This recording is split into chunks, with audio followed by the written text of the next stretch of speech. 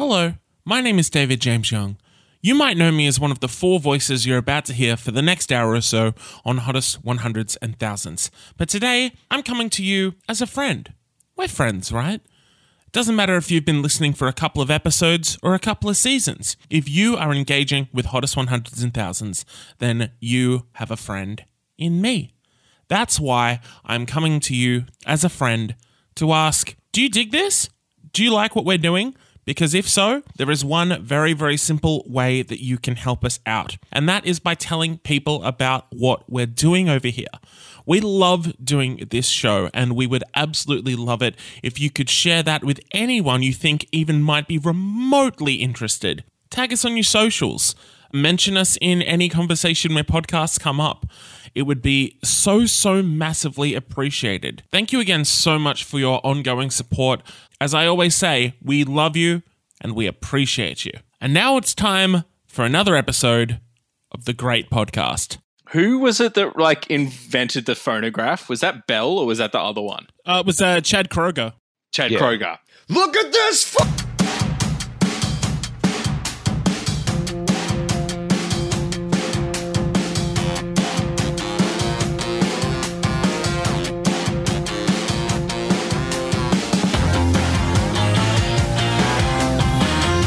The lie is my expense, the scope of my desire.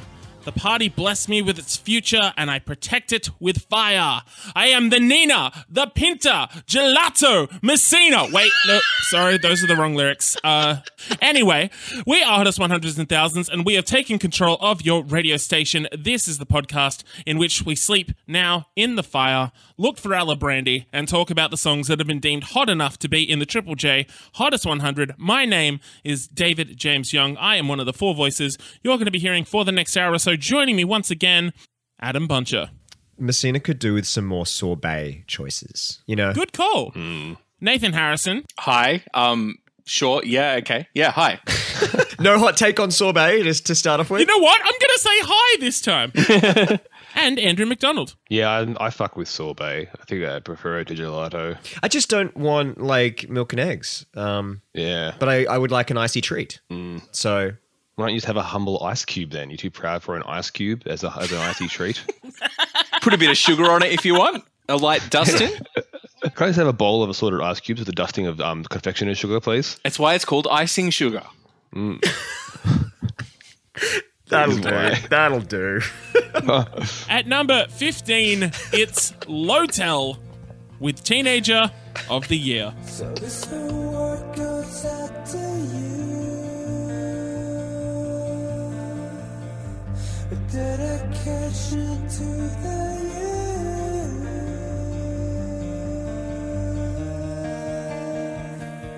From magazines for teens that really care.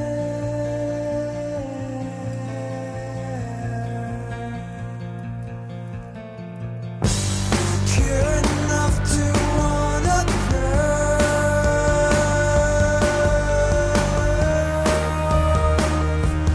That the proud ones got less to learn.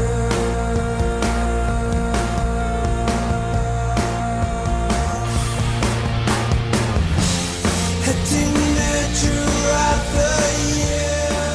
Lotel making their debut and final appearance in the Triple J Hottest 100. That is Teenager of the Year from the soundtrack for the film adaptation of the book Looking for Alibrandi, based on the novel Push by Sapphire. That was good. I like that. Here we are. Look, in the history of this podcast, we have talked about a slew of one-hit wonders.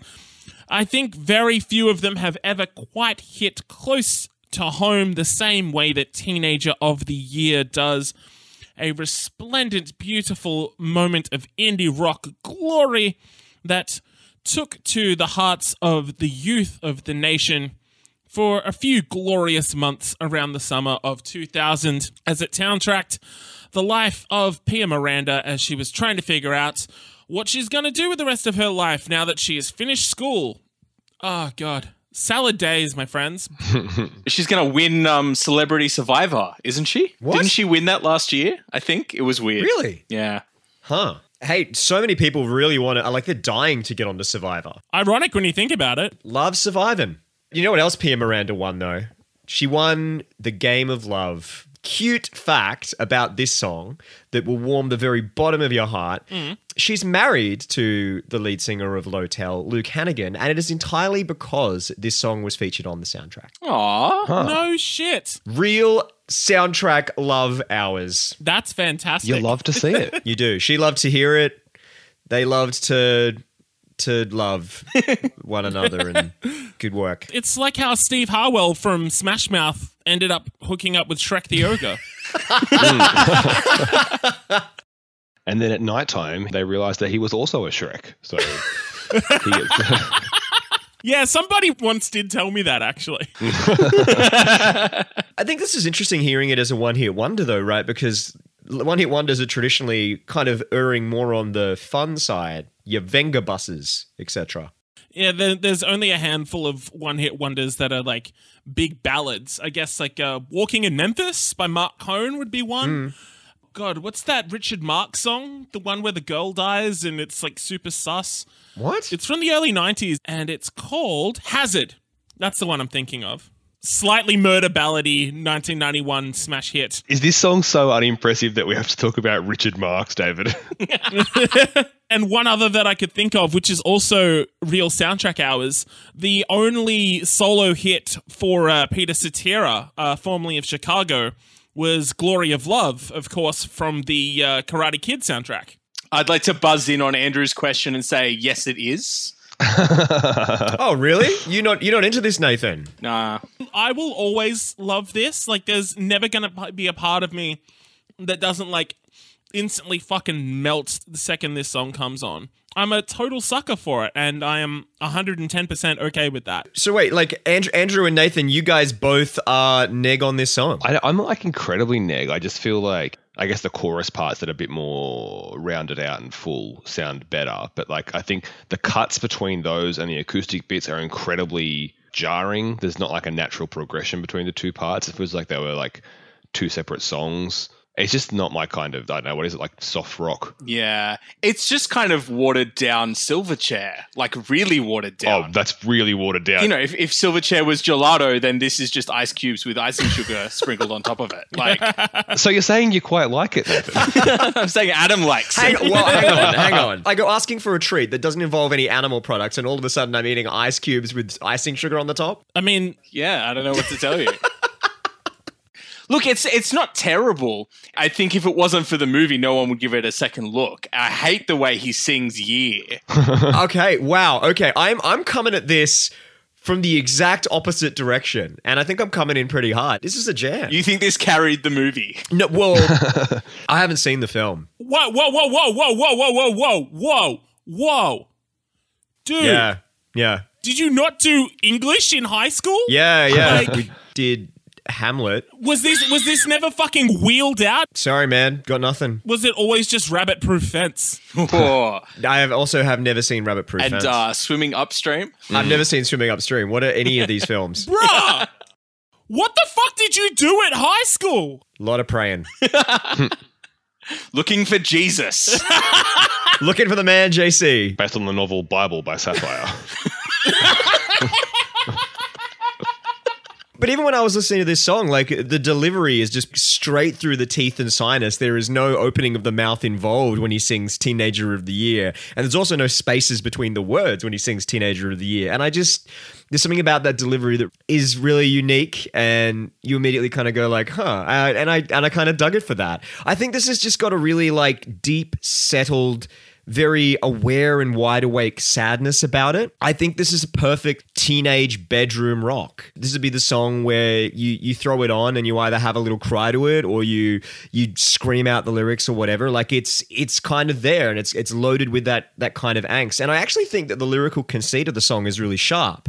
It's again what I was talking about with showing and not telling. And I think it actually connects to a lot of other stuff that's going on in Australian alt rock at the time. Like I don't entirely disagree about about it being a watered down Silverchair kind of thing. Maybe I don't see that as the negative that you're painting it as, but I think like it also connects to like your motor races and your Super Jeezys, or even like the Fauves if they were being really serious and had serious feelings about things other than dogs.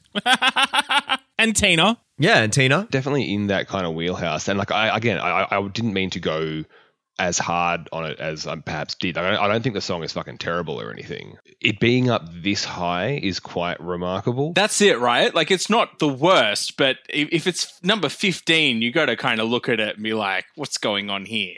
I think it deserves to be here. Wow. If we're looking at the Hottest 100 as a time capsule of the year that people are voting for, and we are reflecting on the Australian youth of the time, then abso-fucking-lutely this song needs to be here. There's no way it can't be here. Yeah, sure. But I'm just saying, like, I think if it's not for the movie, I don't think the song holds up on its own. Well, I haven't seen the movie. Well, I guess so.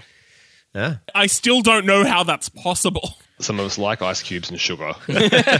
Like, I understand why it feels relevant to have this song here with the context of Looking for Ella Brandy, but as a song, I really just think it's weirdly boring. I didn't mean to go harsh on it. I don't think it's a piece of shit, but I think it's just flavorless. There's nothing in this that makes me think, holy shit, yeah, got to vote for Lotel. Do you think it is better or worse than Don't Call Me Baby by Madison Avenue? I think I would choose to put on Don't Call Me Baby. Well, congratulations. You are the ARIA Award for Breakthrough Artist in the year 2000. Nice. Good one, me. That's their pick as well. Oh, man. Weird take. I'm looking at the review on the All Music review site. Their take to this says Lotel, and I guess I haven't heard the rest of the record, so maybe this is more accurate, but it says Lotel sounds at varying times like Vertical Horizon covering Seether or vice versa. That's rough. Wow. That's no one deserves that. That's insane. Also, I'm rock hard for some reason. Yeah. And then it concludes with fans of mature, well-crafted alt rock with a slick pop edge should pick up a copy and impress their friends who only have Goo Goo Dolls album. Whoa. Don't know if this dude likes them or not. Yeah, right? Yeah, that was low-key savage. Also, the Goo Goo Dolls fucking rule. Yeah. I feel like this guy has just a very narrow window of music references to make. Like, He knows 3 bands. You go and check out his other reviews and he's just like, yes, Run DMC sound quite nothing like Seether. It's kind of a Seether meets Goo Goo Dolls if they were rappers and it was hip-hop. Exactly. Have you ever wished the Goo Goo Dolls did jazz? Well, Miles Davis thought that as well. Kind of blue dolls. Thank you and good night. At number 14, this is Green Day with Minority. I wanna be the minority. I don't need your authority. Down with the moral majority. 'Cause I wanna be the minority. I pledge allegiance to the underworld. One nation under dark, there of which I stand alone. Green Day making their return to the Hottest 100, coming in at number 14. That is the track Minority. Big song around this era. Andrew. David. Yeah, there we go. To do the thing. What's your take on Minority? Not at all the first Green Day song I heard, but the first time I heard a song that was by Green Day and thought, holy fuck, Green Day are good. Cards on the Table, this is one that has a lot of nostalgic attachment for me. I remember loving this song. Billy Joe was saying that this song, writing this one, was the first time they started to flirt with more political stuff in their writing. And obviously it's political in the vaguest sense. It's just about like being an individual in the face of conformity, right? the great line, because, talking about the pledge allegiance to the underworld or whatever, Billy Joe said that was taken from the Pledge of Allegiance, but twisted upside down a little bit. I know. It's kind of a jokified version of the pledge. Yeah. Which one man could be so bold. That dorky analysis aside from Billy Joe, this back then was a great time for Green Day, I think. The Warning record came after some of their more huge kind of mainstream popularity. Like obviously Good Riddance, Time of Your Life kind of thing. Warning was kind of like them trying to recapture a bit of that popularity. When they were touring for it, they were the headlining act on the Vans Warped Tour, and Fat Mike of NoFX, friend of the pod, said they were the biggest band on tour, but it wasn't by that far. Green Day weren't super popular at the time. I think they did the Warped Tour because they wanted to get popular again. And then Mike, never one to mince words, then said, I think Warning's probably their worst album. That quote was from 2006. Oh, nah, still nah. The Warning record, we've spoken about, obviously, the title track, which is also the first song on the record, sounds incredibly different to this, obviously. That being like an acoustic walking bass line kind of song, this being a more traditional kind of punk rock song. But I still feel like there's a similar songwriting approach between the two tracks if we were to compare them, right? Still falls in the realm of like hooky-driven pop punk with a very catchy sing-along chorus, but I think compositionally it does feel like a bit of a folk punk song. Oh, There's definitely. that kind of, 100%. Exactly my notes as well, right? Because I mean, like the expanded brain take on punk is that it's a subgenre of folk anyway. of folk music, yeah. Yeah, right? And for Green Day to be able to make me think of that in the context of writing a pop song, a very successful mainstream pop song, number one for 5 weeks in a row on the Billboard Modern Rock chart in late 2000, that's kind of cool that you're connecting all these different threads and all these different worlds together whilst at the same time making a marketable song. Yeah, hugely. This is one of those ones that for me, it's very tricky for me to unpack rationally because it's one that I've known for 20 years, right? Yeah. When it very first came out, and I remember loving it as a fucking young lad. And again, like much like I've said before with other kind of pop punk songs, being a gateway into me getting into actual punk rock like a couple of years after this. So I love it so much for that reason. I think Billy Joe's voice is in terrific form here. Like the drumming's doing a lot of great work here, I think. There's like rolls on the snare rim, give it a real kind of like rollicking kind of, and it adds to the folkness of it all, right? And that just works so fucking well for me. And I just think it's a lot of fun as a fucking pop punk tune. Totally. Yeah. Owing to that folk kind of rambliness and Billy Joe, it's just lovely. Like it feels like it could be taken from a traditional Irish folk song. Super, The man. way that the verses kind of resolve with da da da da, all that sort of stuff. Like it's all just there. Yeah. I'm just pulling out the accordion. I know, out of fucking right? nowhere. It absolutely could be a song by not necessarily the Pogues, but Nathan, what's Shane McGowan's band after the Pogues? I don't know. Shane McGowan and the Popes. Oh yeah, the Popes. Yeah. He just changed a couple of letters. Yeah.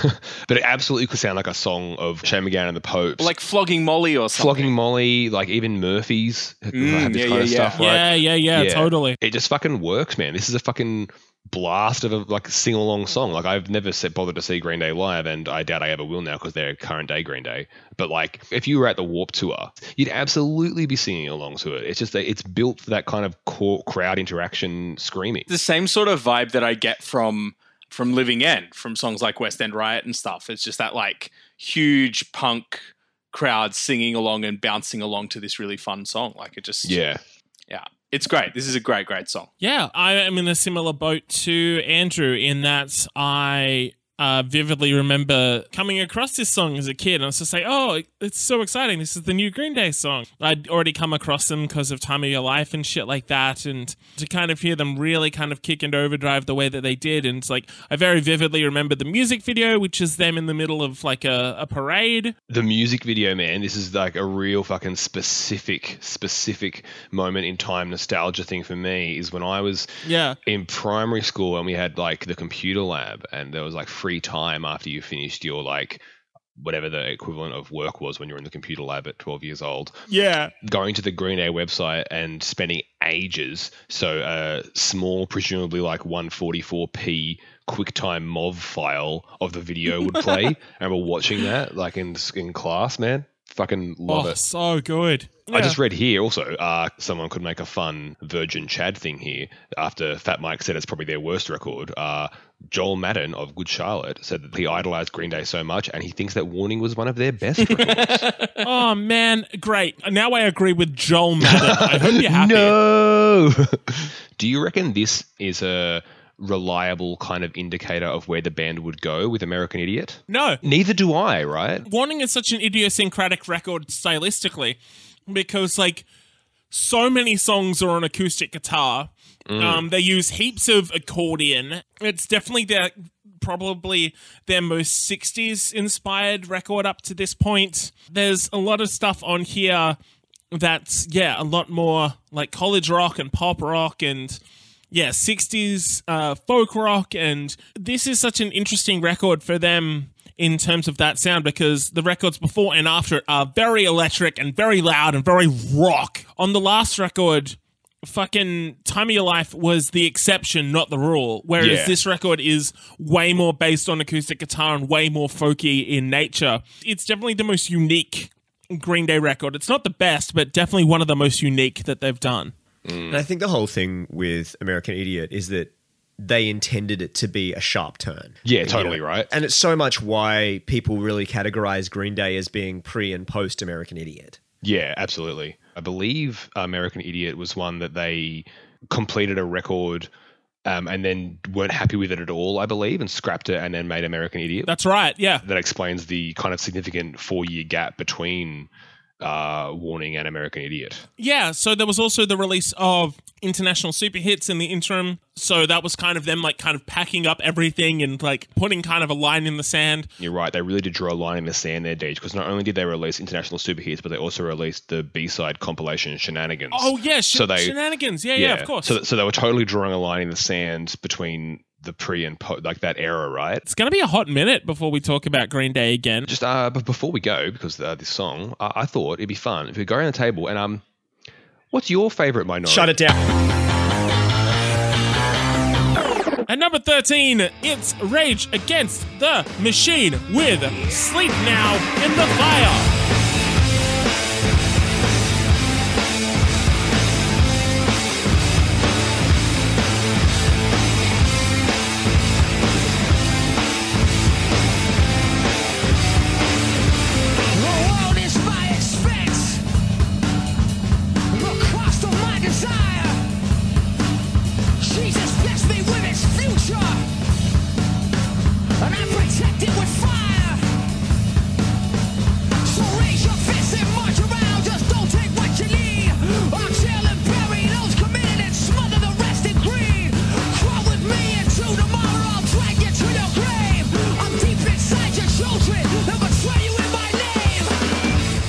Against the Machine making their return to the Triple J Hottest 100, coming in at number 13 with the song Sleep Now in the Fire. Who else could we throw to but our resident machine rager himself, Adam Boncher? I was on the internet recently and I saw... Oh, really? Yeah.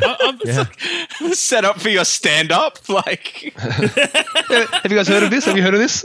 Yeah, I was on the internet recently, and I saw someone comment calling Rage Against the Machine Limp Bizkit for socialists. It upset me then, and it upsets me now. Neither band deserves that. No, that is absolutely true. No one wins, everyone loses. I'm upset. I think about that about once a day and just get a little mad. That's so good. So, as mentioned, Rage Against the Machine were a formational band for me in high school. They probably could be credited as one of the, introduction to music bands for me. So I've heard this song so many times, but I feel like in preparation for this podcast is the first time I really listened to it and really saw what it is in terms of like what Rage Against the Machine is doing. And we've kind of talked about how Rage Against the Machine actually have a startling amount of variety in their songwriting, right? How we were all surprised to find that they adopted a bit of a storytelling gear when we talked about Maria, how specifically they hone into things inside their lyrics when you really dig deeply. And what we have in this song, to me, it just seems like you take Rage Against the Machine and you condense them down into a singularity, and then you let that singularity fucking explode. And that's really what's going on with this song, right? You've got what is ostensibly kind of a traditional rock and roll riff, or as close as Rage Against the Machine ever gets, something that could be taken from the 70s. People say that the guitar riff and the tone particularly resembles a Stooges song by the name of TV Eye. And there's also been a few people who have commented that the rhythm of the main riff really resembles a 1991 song by Nirvana called Breed. You can definitely pay the elements of both of those things that people have brought up it kind of immediately. And it's really cool that it recalls that, because what you then see in the lyrics similarly is something that's not rooted in any one time and place, but it's more of this kind of like blast beat abstract lyrical kind of thing where we're looking at the past, the present, and future of colonialism, of capitalism, of consumption, of greed and war. And the way it kind of rattles through all of that, it almost has this kind of countercultural beatnik Allen Ginsberg 60s energy to it, right? We're tying the colonization of America to a far distant nuclear holocaust. It really is Rage Against the Machine at their largest kind of scope. They just kind of explode outwards. And like the riff and the sonics of the music really represents that as well. Especially in the way that the verses are kind of like, they're just kind of bubbling under, particularly just being driven along by that rhythm section and that drone that Morello kind of puts on the guitar before we just like kind of really kick it in. The grand scope that it kind of takes on, which is mainly cemented in the lyrics by them using this pronoun I. It's like they're kind of giving voice in the poetry to the spirit of whatever it is causes this kind of like capitalist fucking woe. Right? They're personifying it. There's just kind of a lot more there than I thought. And the fact that we've been able to say that every single time we've come to Rage Against the Machine just rules. Dude, it just rules so fucking hard. The lyrics, you're right, man, that Ginsberg kind of free-flowing kind of stuff. Just have to quickly fucking draw a highlighter over the third verse, which is very brief. For it's the end of history, it's caged and frozen still. There's no other pill to take, so swallow the one that makes you ill. Like, as an incredibly cynical, hard, left-leaning person, that's what kind of it is right now, right? There's no other pill to take, so swallow the one that makes you ill. Yeah, I'll just vote for like the soft Labour guys. Like that's all you can fucking do. And like also just briefly as well, fucking.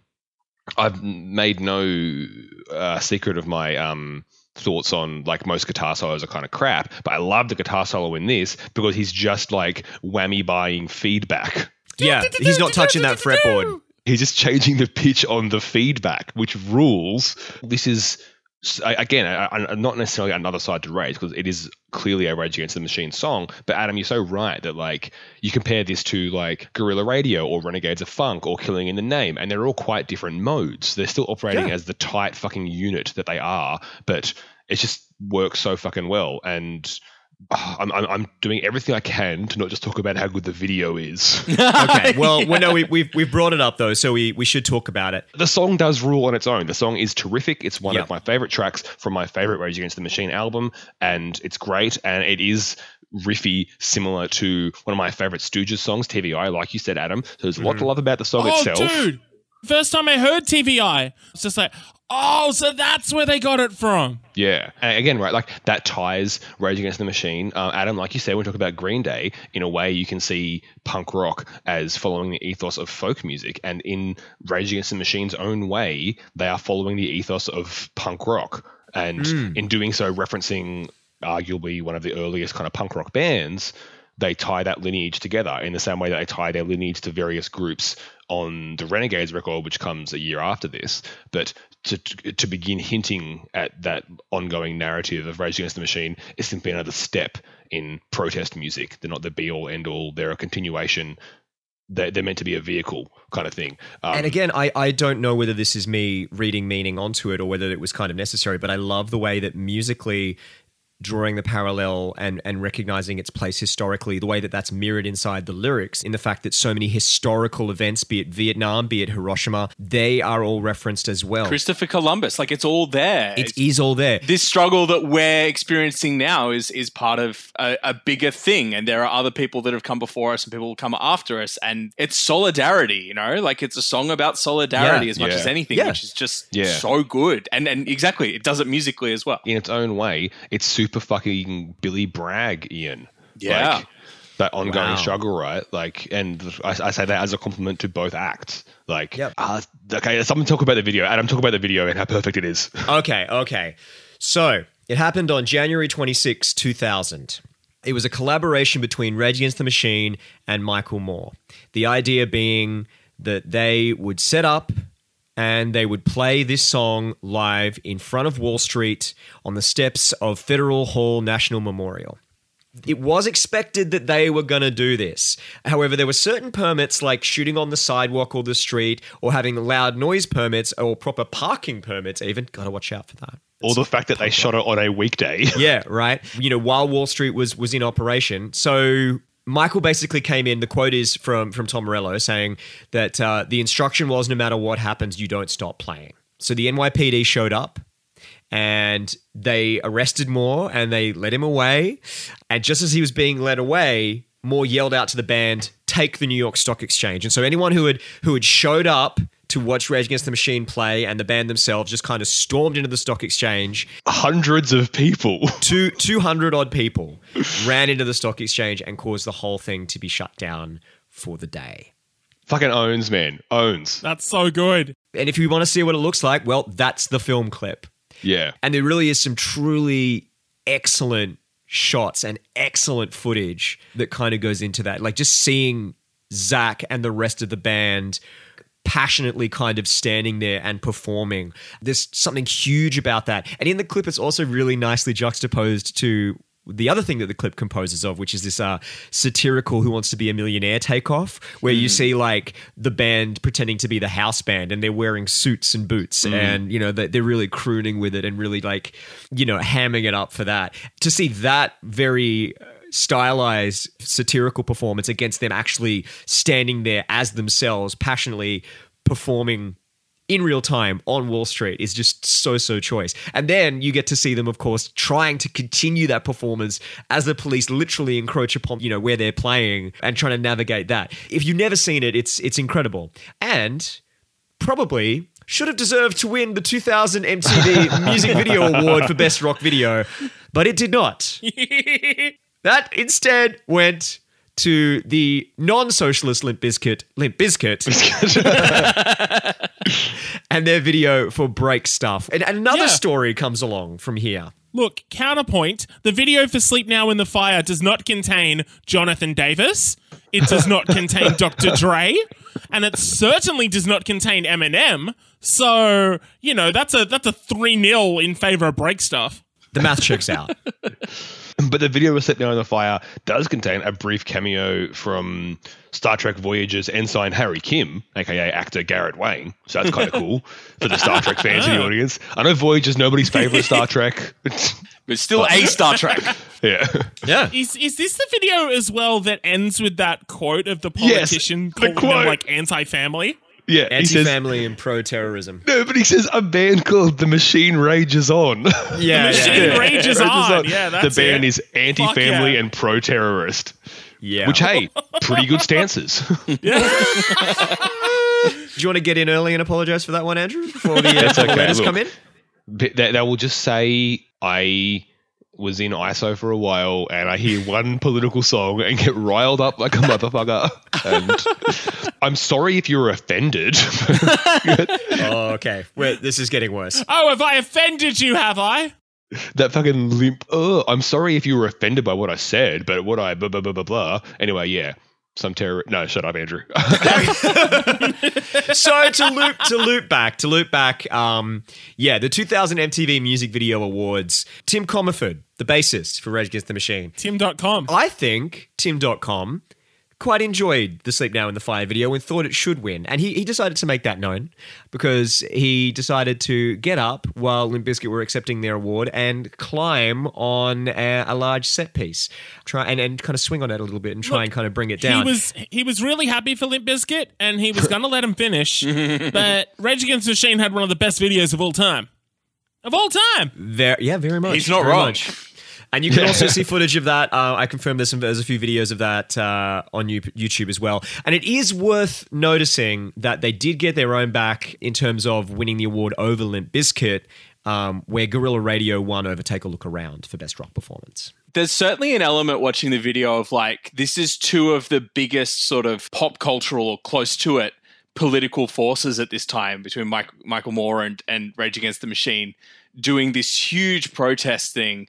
And then just being like, oh yeah, and nothing matters, I guess. And the Machine, you know, it just keeps going. I mean, obviously with Bush, there was a bit of a bump in political bands or whatever, and we'll talk about Green Day some more eventually. But this kind of like political action as part of the music doesn't happen on this level again, I don't think. There are obviously still many political bands and many activist groups, but like this is a pretty special moment of a band with very radical politics that are made super clear and have been picked up by a huge crowd base, taking action as part of being the band, and that being a really, like, you know, it was snubbed for an MTV award, like a Wall Street protest. That's huge. Yeah. And it is kind of sucky that, like, that wasn't the start of something. Mm. And if anything, it was the end of something. And certainly this is the tail end of Rage. This isn't actually the last time we talk about Rage, but it is the last new song we'll talk about for Rage. So that kind of sucks. Right. Oh, do they get in with a song again? Yeah, next they year? do. Fantastic. You love to see it. Oh, good. You know what, Nathan? I want to... Something that just occurred to me when you were talking there about the disappointment that you have seeing that no action happened. Perhaps what we can draw from it is in much the same way that this song talks about there always being a thread of greed and how one thing kind of leads to another and no event ever happens in isolation and there's always that kind of like historical thing. The counterculture, I think, happens in the same way. And optimistically, you could say that there's the other side, right? Where it's you trace back the movements. It is still building and it spikes at different points and, you know, it troughs at different points. But in much the same way as that spirit that is embodied in that pronoun of I, what is personified in this song is there. Well, so there's another character. It's not explicit, but I think you can see it there. Yeah. Think of it from an American context, right? The amount of small grassroots activism that is around in the country right now with people doing voluntary food banks, people protesting pipeline construction, the huge swell behind Black Lives Matter kind of thing. If you want to be optimistic in the face of the current political climate, don't look at what's happening with politicians. Look at what young, independent, proud, angry, beautiful people are doing to make the world a bit better. And that's in the same spirit of what was happening with this. Even if it's just fuck you politics, sometimes a fuck you is what you got to say, right? And in this, and whilst they were signed to a major label and Michael Moore is a professional filmmaker, it's independent people trying to make a change. And that's where fucking, if you want to have optimism, that's where you have to fucking look. And also it's this awareness, right? Because in many ways, Rage Against the Machine is presenting a negative call to action. They're saying, sleep now in the fire, the implication being wake up. To quote another Rage Against the Machine song. It just fucking rules so hard. It rules a lot. It really does. The music is fierce. Zach's in great form. It's a thumbs up from me, fam. Yeah. In 2005, Audioslave made history by being the first ever rock band to play like a big open air show in Cuba. In the middle of that show, in between all of the Audioslave songs, they play Sleep Now in the Fire. Now, if you want to see exactly why they could never have done Rage Against the Machine without Zach De La Rocca, watch this performance. God rest his fucking soul. Chris Cornell, incredible musician, phenomenal singer, but the second you get him up there trying to do Zach's verses and that sort of stuff, he looks so out of place. It doesn't feel like he can connect to anything that the rest of the band are doing at all. The other three, they know this song intimately, whereas he doesn't have that visceral, immediate, direct connection that Zach De La Rocca has. I think this shows exactly why, when Zach quit, they couldn't have just gone, all right, well, let's get another singer. Like, they did get another singer, but they knew immediately, well, this is going to be a new band. Zach is irreplaceable. This song is reflective of that. This is just a remarkable, remarkable song. And it all comes down to the way that Zach is performing. And I feel like if you want to reflect on how idiosyncratic this band was, like, then you could do far, far worse than showing someone Sleep Now in the Fire as to, you know, why this band was vital and why for a period this band really, really mattered. Totally. It really feels like the realization of their promise in a lot of ways. Not that other songs weren't as well, but like everything that I want Rage to be, they are here. At number 12, this is Magic Dirt with Dirty Jeans. You're an ordinary boy, and that's the way I like you. On a train in the corner with a mind-numbing headache. Went out last night with only one light. Had to let you know that you're beautiful and you make me go. Even if you're taking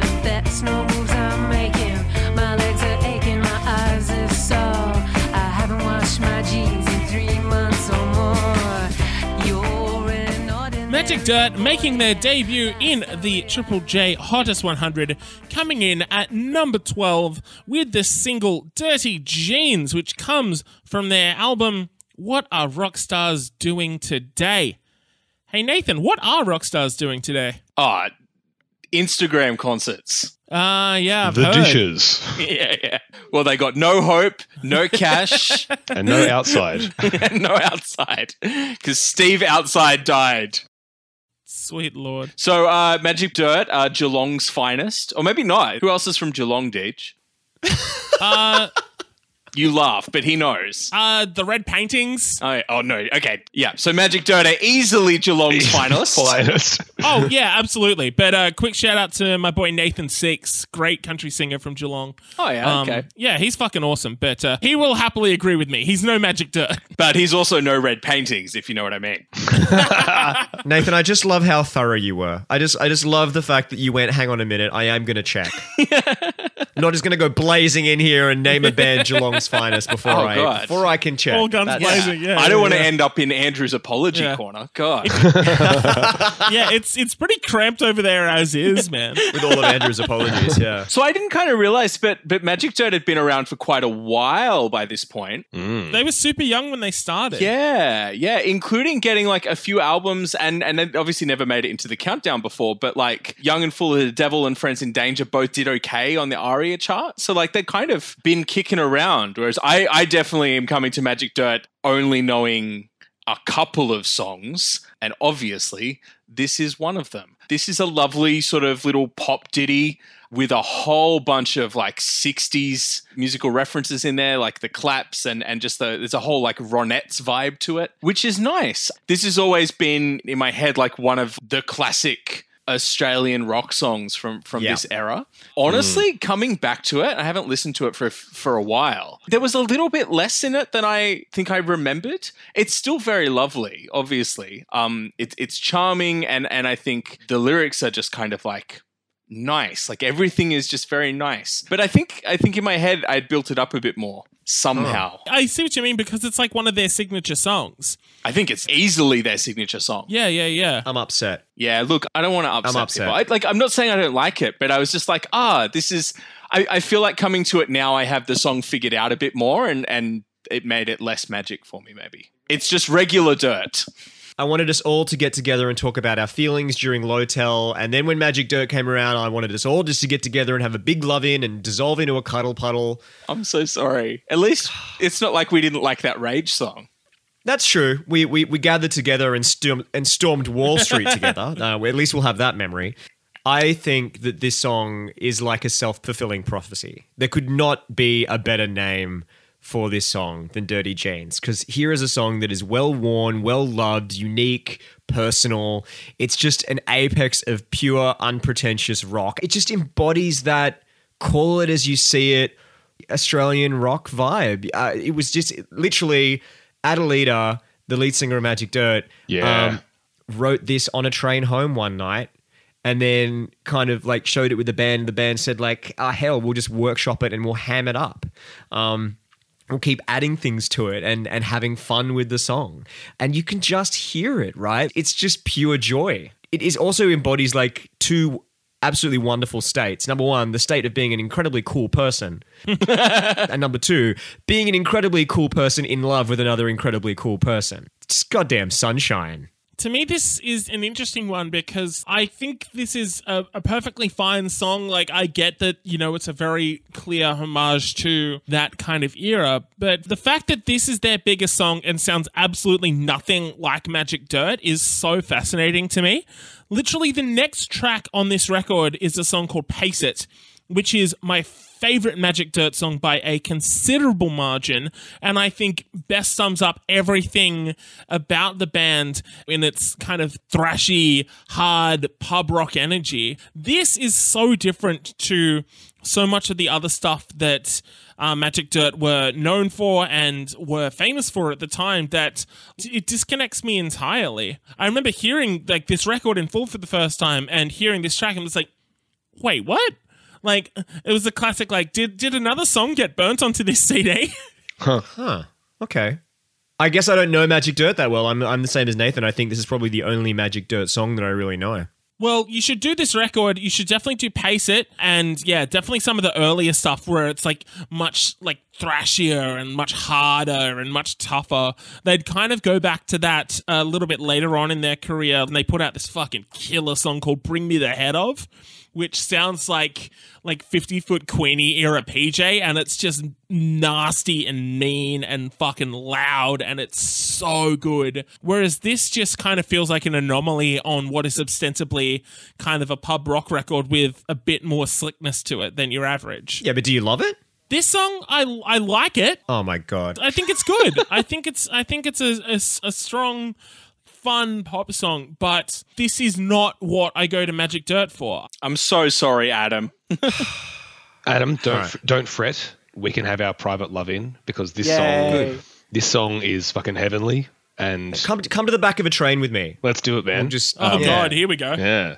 I've heard the What a Rockstar's Doing Today record. It's the only Magic Dirt record I've heard, but I discovered it through this song. So, Deej, I'm kind of on the flip side of you that this is what I want from Magic Dirt, and they're more raucous, less refined shit. It still rules. Like, Magic Dirt are a terrific band, but I remember hearing this song and loved it from day one. This is just sweet, sincere, dorky, hard on your sleeve, following the Iggy Pop method of songwriting, which is the Kellogg's competition in 12 words or less. Like, very brief lyrics, just repeated a few times. Adelita, her voice is fucking like raw and so human in the way she's singing it all, but also just like fucking sexy as hell, obviously. This is just a terrific piece of pop rock. I love this song so deeply. I can't really overanalyze it or analyze it in any way.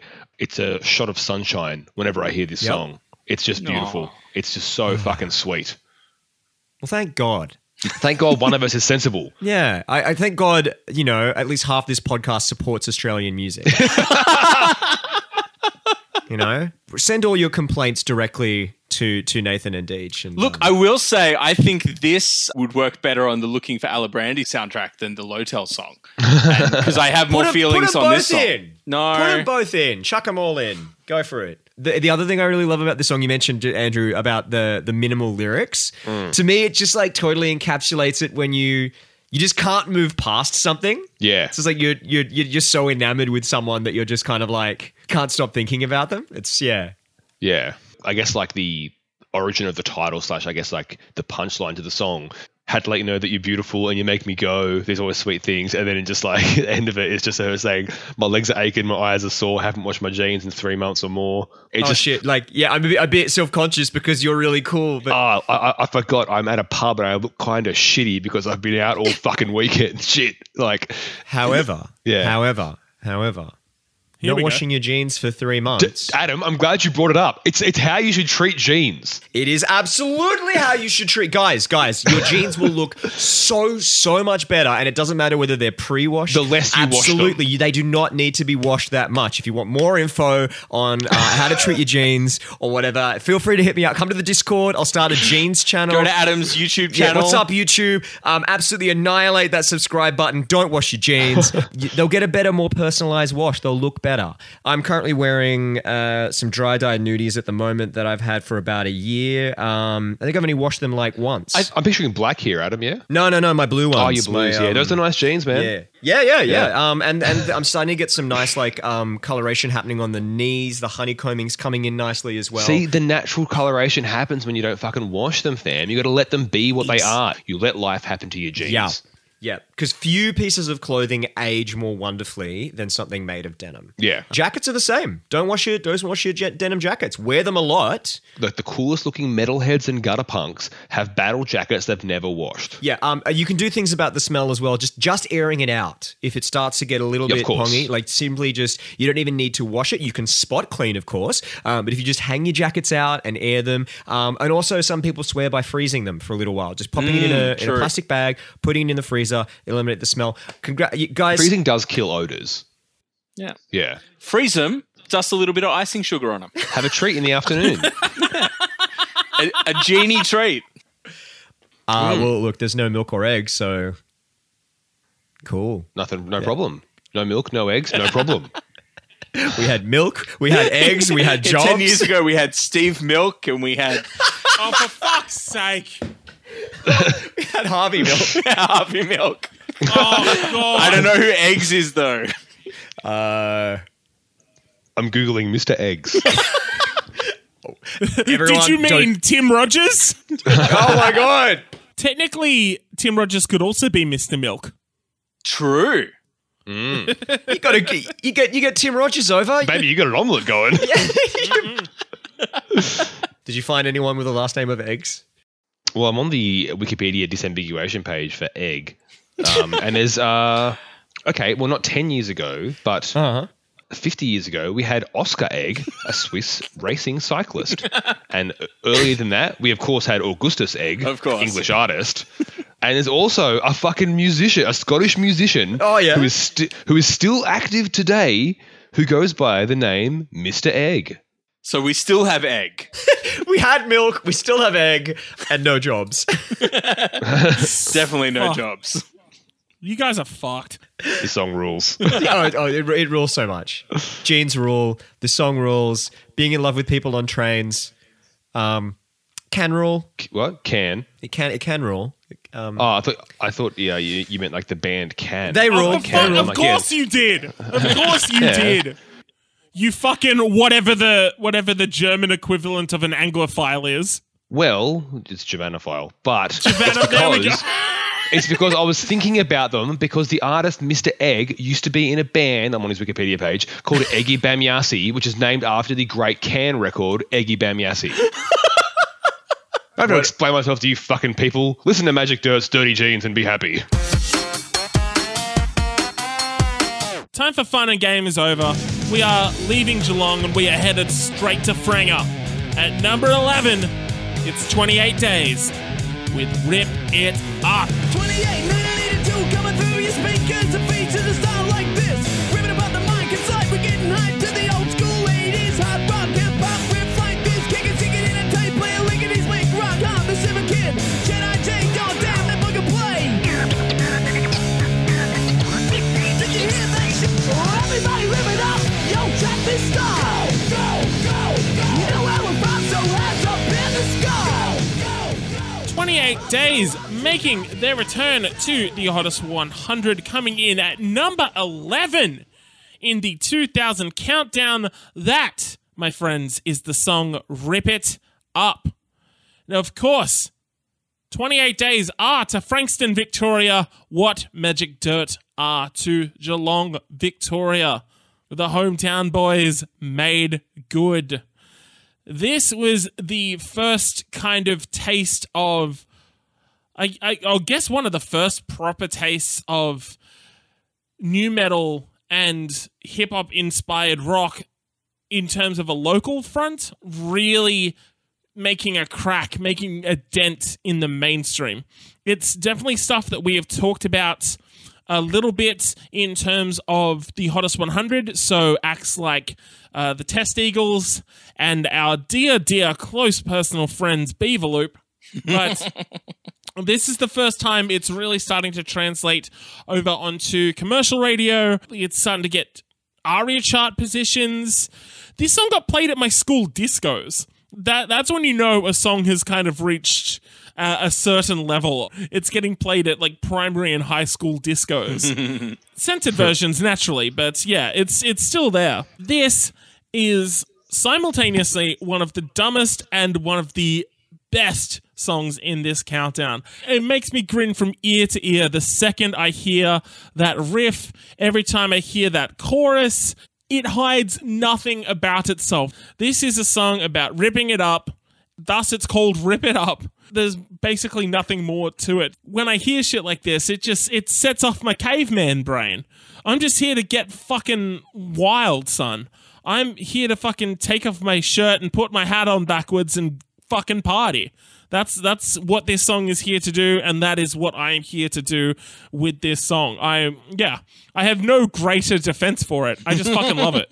I'm with you, man. I know the song is dumb, whatever, but for what it is, it taps into a certain kind of id, which is just when you want to rip it up.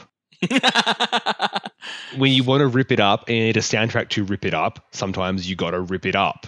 Like, the lyrics don't mean anything. I don't care, even though he does say, you know that I'm down with doing what's wrong. I don't give a fuck, like hits from the bong. Hell yeah, brother. Which sounds sillier when I do it with that jaunty level.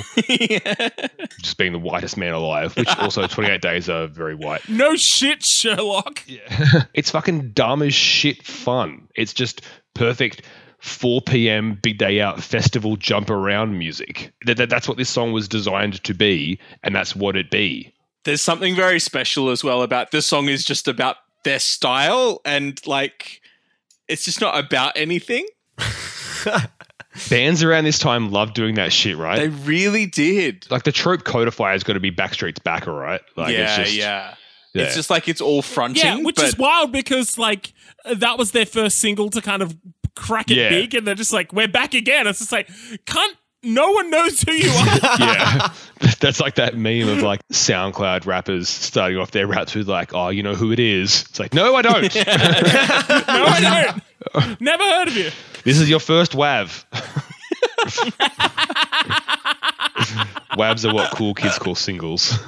This is an alright WAV though. It's an alright WAV. Really? The hoity-toity Nathan Harrison. It's got to come down to Deej's level. Well, I just think that there's something so small time about their whole vibe that like I can't treat them critically or angrily or anything. It's not worth looking hard at, you know? And it's just like well, it's not intended to be. Exactly. It's just about ripping it up. So it's fine. What the fuck is wrong with you people? I knew you weren't going to like it. Oh, here we go. Great. In isolation, there's absolutely nothing wrong with what you've said, but like now you decide to support Australian music. Not when Motel was here, not when Magic Dirt was here. Oh no, but here's 28 Days. Hey man, I loved that Magic Dirt song. You know who else came from Frankston, by the way? Fucking Shane Coates from a little band called Madison Avenue. So don't go saying that they're Frankston's finest because you'll have to take it up with Shane. Yeah, whatever, Right? man. Also Lee Harding. Remember Lee Harding? Yeah. You know for a fact that I do. Yeah, so it's not as clean cut as Geelong. A little bit more going on in Frankston. Also Tones and I, but you know. Nikki from Pagan is originally from Franger. Seth Century as well. They're all over it. Yeah, they're all over it, baby. Oh my God. Adam, you don't fuck with this at all then. I agree with Nathan that it's kind of a bit too backyard biscuit and wholesome to really like. I'm not gonna go in, right? It's kind of like when you're a parent, and I am a parent, if you remember, and your kid comes in and they're like, look at this song that I wrote, or look at this play that I wrote. You're not going to be like, it's shit. You're going to be like, good job, guys. You did great. Do you want Put it up like on the fridge. go and get some chips or something? Look at this custom Pokemon I drew that's holding a gun. That's great. What a great what's it called? Gun. Oh, 28 Days Mon. it's called Rip It Up.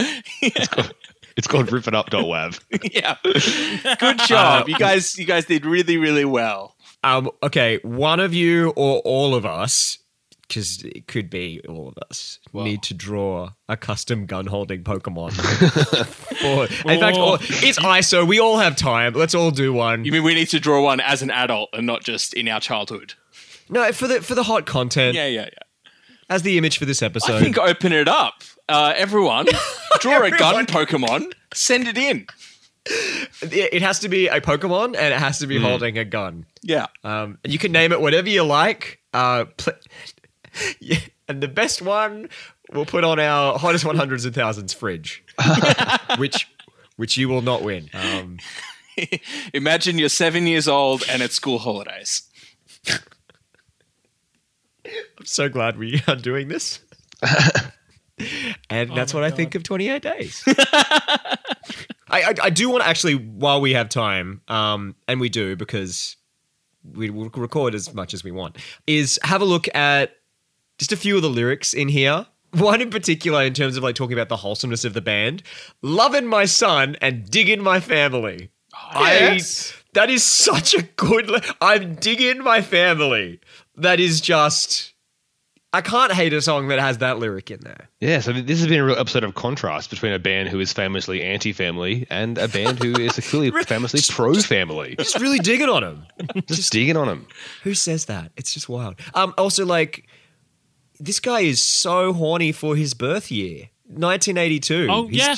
He's just 1982. What a year. He's just so pleased. He's just chuffed to have been born in the same year that E.T. was released. Oh, true. It's weird because, like, I barely remember any of my birth year, so the idea of being proud of it is weird to me. It was also the year that Tony Hawk turned pro, because everything in this countdown has to go back to Tony Hawk. Nice. Of course.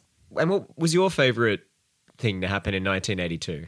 Oh, it was the year the Commodore 64 8-bit home controller was launched, which is pretty cool. That's pretty cool. That's pretty cool. That's worth shouting out, giving props to, as Mr. Days does. Of course, Elizabeth II opened the Barbican Centre in London in that year. That is a cool centre. The cool centre, can't argue with that. Also, the year that famed Duke of Cambridge Prince William was also born in 1982. Oh, yeah. Well, No he shit. he gives props to that all the time as well in his Yeah. verses. Yeah. Always shouting it out. Do you think the Prince, the Duke, who was it? William. Prince William. Will. Think he's Big digging Willie. his family? Is he digging his family? Well, he's certainly digging the benefits from his family. So Yeah. And of course, who can forget that was the year that Swedish pop group ABBA made their final public appearance on British TV program yes. on Of the course. Late Breakfast Show. Yeah. So again, it can't all be wine and roses. Sometimes it's Did you say late breakfast? the show is called the Late Breakfast Show. It was the Isn't that dinner?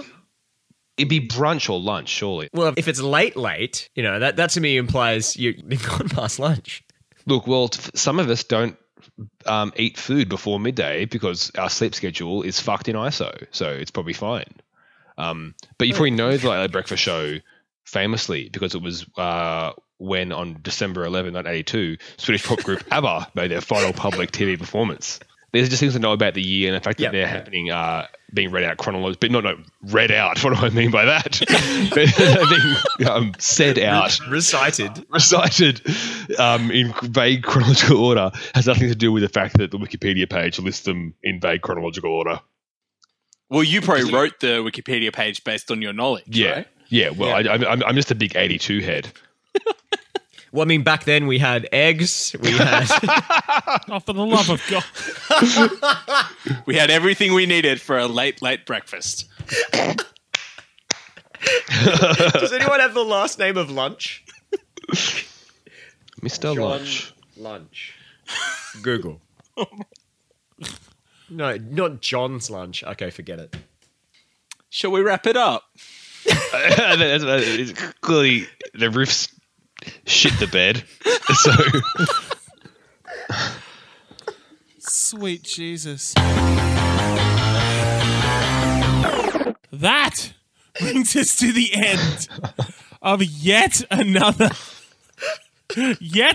episode of Hottest 100s and Thousands. If you have made it this far, then fucking God bless you.